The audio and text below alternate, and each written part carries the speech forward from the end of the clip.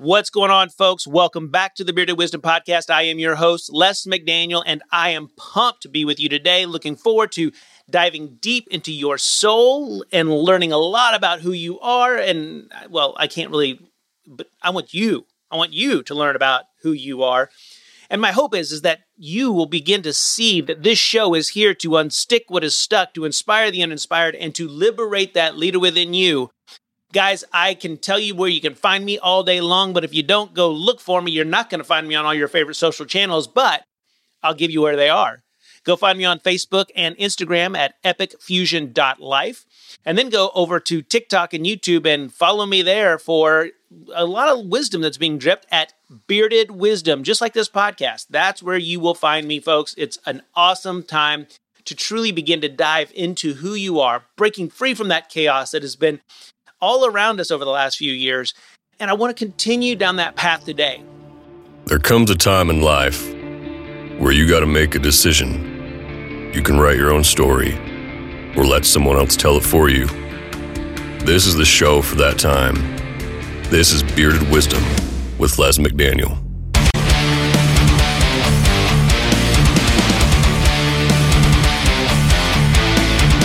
I really want us to understand that what's happening in our life is something that is truly unprecedented. We've never experienced anything where we've gone through what we've been through over the last 3 years. And so there's no surprise that we are going through this time where we are struggling with all sorts of uncertainty.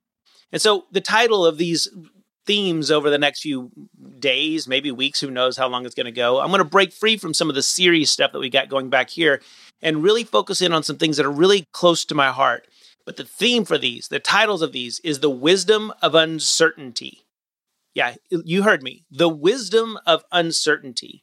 I think it is an important thing for us to begin to delve into, especially at a day and age where there's so much going on in our world that just seems to, well, feel like everybody's certain of what's going on and what they know and what they think is wrong and what's right. And we live in this world that is claiming a lot of black and white territory in our minds, a lot of good and evil. And we're doing so within this realm of, well, we can go with these colors. I mean, those colors can stand for a lot of things, actually.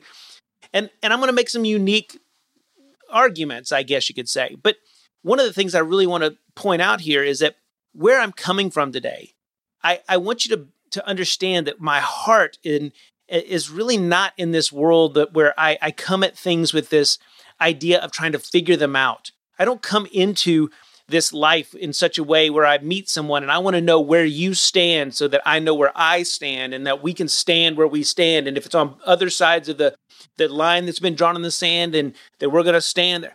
No, that's not what life is about. You see, what life is really about is us being curious. It's about us truly being receptive to this thing that we don't really have much control over. And I've done this before with you, and I could tell you all sorts of stories around what that looks like. But what it really looks like for me is this reality that my heart desires for us to begin to find that place within us that is an overlap. The things that we have in common, that thing that is within you that I share, the breath that we breathe out and the trees take in and then they breathe back out and we recycle this whole thing. If we're really honest, what I'm going to even talk about today is nothing but regurgitated material. It's not something that I came up with. Now, I may have a unique view of how I put pieces of information together, and so may you. And I totally understand that that's a legitimate thing for us to discuss. However, what I find is that the more I dive into things that I think I know, the more that I realize I really just have no clue whatsoever. What's right for me may not be right for you. And I can hear all of my friends who come from my heritage, the Christian faith, and I have Jewish brothers that I care so deeply about, and I can hear them also saying, but Les, there is this thing called right and wrong. There is this path that is narrow that we must follow. I won't say that you're wrong. That'd be silly, considering where we're at this particular juncture. But what I would say is, who gets to choose? If I say that I follow a path that is the Christian path, who's to say that we actually even see that in an eye-to-eye fashion? And so I really want us to take a pause and pump the brakes a little bit on our world as we dive into these stories. But first, I think there's a beautiful way to kind of launch this. And I probably should have just started here. But this is a chapter in the book, and it's a little bit of a play on words, but The Wisdom of Insecurity by Alan Watts. And in his first chapter, he launches us off into this discussion very, very cleanly. And I think it's a beautiful way for us to be able to see this. By all outward appearances, our life is a spark of light between one eternal darkness and another. Nor is the interval between these two nights an unclouded day, for the more we are able to feel pleasure, the more we are vulnerable to pain. And whether in the background or foreground, the pain is always with us. We have been accustomed to make this existence worthwhile by the belief that there is more than the outward appearance, that we live for a future beyond this life here. For the outward appearance does not seem to make sense. If living is to end in pain, incompleteness, and nothingness, it seems a cruel and futile experience for beings who are born to reason, hope, create, and love. Man, this was written a while back, so forgive me, man and woman, I'm adding, as a being of sense wants their life to make sense, and he or she has found it hard to believe that it does so unless there is more than what they see, unless there is an eternal order and an eternal life behind the uncertain and momentary experience of life and death. Now, as we go into this, I really want you to put this in perspective for just a second. All the bold claims that you've made, all the beliefs that you made really strong claims about. I don't care if it's a political belief. I don't care if it's a religious belief. I don't care if it's a family belief, something that you were taught growing up. What you need to realize is that there was a point in your life, prior to your life, and a point that is absolutely 100% coming, which is your death. And this darkness he talks about, this short span of time between these two elements of darkness. And I don't mean this in some sort of negative way, and it may even sound a little bit sad to be talking about this. You may be a little depressed by this, but I think it's a truly enlivening thing to really begin to be real about what we're talking about. This space that we live, this 75 to 100, and sometimes for some of us, it's less than that. And for some of us, we're hoping it's a lot longer than that. We hope to skirt death for another 30 to 50 years in this new movement of people who are truly, don't get me wrong, I'm not going to turn it away if it can happen, but many of us are chasing after more life because we're so fearful of what that other side of our life is. And so we come into this world not knowing anything. And as far as we know, we leave this world not having anything left to know. That there's really this two sides of knowing and unknowing that we're playing into during this small speck of time that we are in existence. Now, why am I talking about this? Well, I think today that you may be one of those who are following someone. Maybe it's a party that follows the red, or maybe it's the party that follows the blue, or maybe it's one that follows the cross, or maybe it's one that looks at the Om symbol and finds it as a spiritual space for you to be at peace. And there's a lot of belief systems around those things. Maybe you have an entirely different way of looking at things than other people, and you claim that as your truth.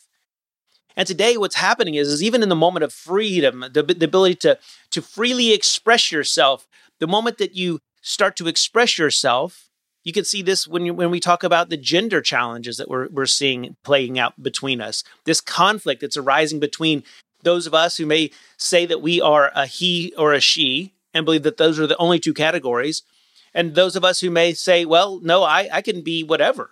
I can be a they, them, or I can be a non-binary, or whatever it is.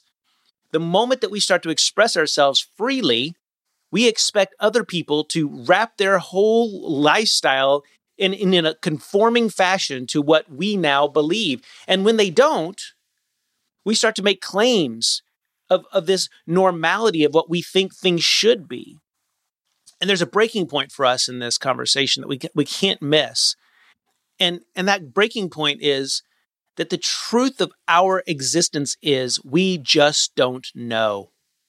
The words, I don't know, And the idea of uncertainty is such a beautiful experience to live into when you can truly begin to understand that what that means for us is that there's not a whole lot that we really have to be in control of. And I can hear everybody screaming today, wait a second, Les, we do have to control some things.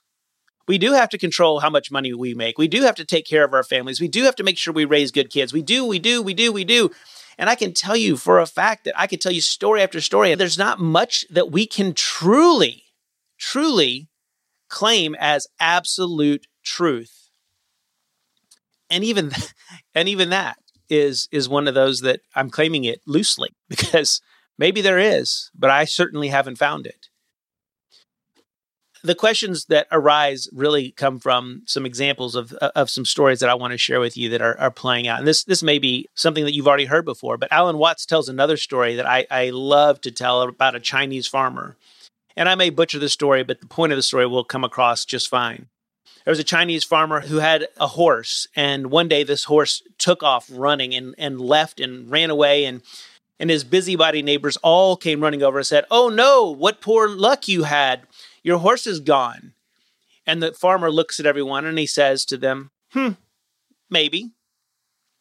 And he progresses down the line of just trusting, and they all go home, and he sits at home. And the next day, his horse returns, and along with him, several stallions and mares that follow him. And all of the neighbors come over and go, "Oh, what great fortune you have. Look at this. You got all these horses now." And he looks at them and he says, "Oh, maybe."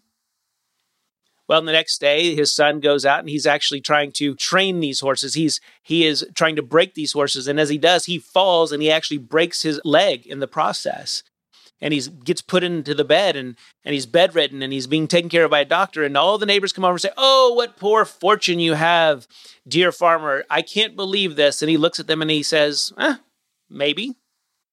And the next day, the army comes in to recruit his son because he's an able-bodied son that is ready to go, except this time his leg's broken. And the army can't take him because he's not ready to go. He's not fit for service. And all the neighbors come over and they say, "Oh, what great fortune." And the story continues along these lines where you get this response from the Chinese farmer, which is, maybe. I don't know if you've experienced this before, where you've gotten that job that was your dream job, the thing that you couldn't believe that you actually landed. It is all the money you wanted. It was the exact role that you wanted. It was the right balance of everything that you've ever dreamed. A little bit of travel, a little bit of staying home, but in the process, maybe you meet that person that totally destroys you in your career because of the way that you show up in life, and they're threatened by you. And all of a sudden you're canned and now you don't have a job. Or maybe, but you go on this great trip. This is from experience. I can tell you of something that happened to us in our life where Heatherly went on a long trip to New Zealand for one of our daughter's 16th trips with my father-in-law. And it was a beautiful trip. And she came back, and then we immediately went on another trip to Hawaii, another very long plane trip. And upon arriving back home, within a week or so, she all of a sudden had blood clots as a result of a disorder that she has. And the flights that she was on are said to be contributing factors to what caused the blood vessels to be pinched off in her back. And it led to a blood clot that led to a stroke that led to some other health issues. You just never know the things that we claim as the life or good or awesome or epic or whatever. How on the other side of that, what could happen as a result of things that we may call good? And on the same light, I can tell you story after story after story of friends of mine who had horrible experiences. I have a friend who was a drug addict, and now today, that life, imprisoned kind of drug addict. He sold drugs. He was a drug addict. And landed himself in prison, got all the tats to prove it. And yet today, his mission in life is to serve in the addiction community. And he's living this beautiful life. being supportive to those who have been where he's been, who have gone through that darkness. And we want to go into this and we want to call these things as in harsh, judgmental ways of things that we just can't do. I was talking to another friend today who was telling me about an insurance company. It's not really an insurance. It's one of the share plans. And I don't want to we won't name the names, but it's a religious organization. And they cover everything that you're going through at a small fee, as long as it doesn't have some sort of sin connection. And I couldn't believe this statement. I couldn't believe this idea that if someone was caught, has some sort of mess up and it falls into what we would call wrong, that this thing that we're contributing to and that we're paying for, that they would not be willing to pay for your insurance or pay for your bills. And it's mind-boggling to me that we live in a world like that today, where we are so aggressively bent on the lines that we draw in the sand, that we eliminate and turn away others in our world. If we were held to that same standard by the whatever created this whole thing, how many things would you be turned away for if you're really honest with yourself? And this is part of the thing about the wisdom of uncertainty. You see, when we can live our lives in such a way where we are like the farmer, where we tap into the values that we desire to live into, but we trust that there are other people who have different ways of life, then we find that is something that we can understand to be unique for them. I really hope that you can understand that what's really happening here is that true wisdom lies within uncertainty. And I think it's a beautiful place for us to end today and move forward into something else awesome tomorrow. And let's start with this. I don't know is the basis of wisdom. And I cannot tell you how excited I am for you to continue down this journey with me. Peace to you. Talk to you soon. Thanks for listening to the Bearded Wisdom Show. If you got a buddy or a friend who needs to hear this, please send them a link. And don't forget to hit that follow button so you can come back and hang out with Les every day.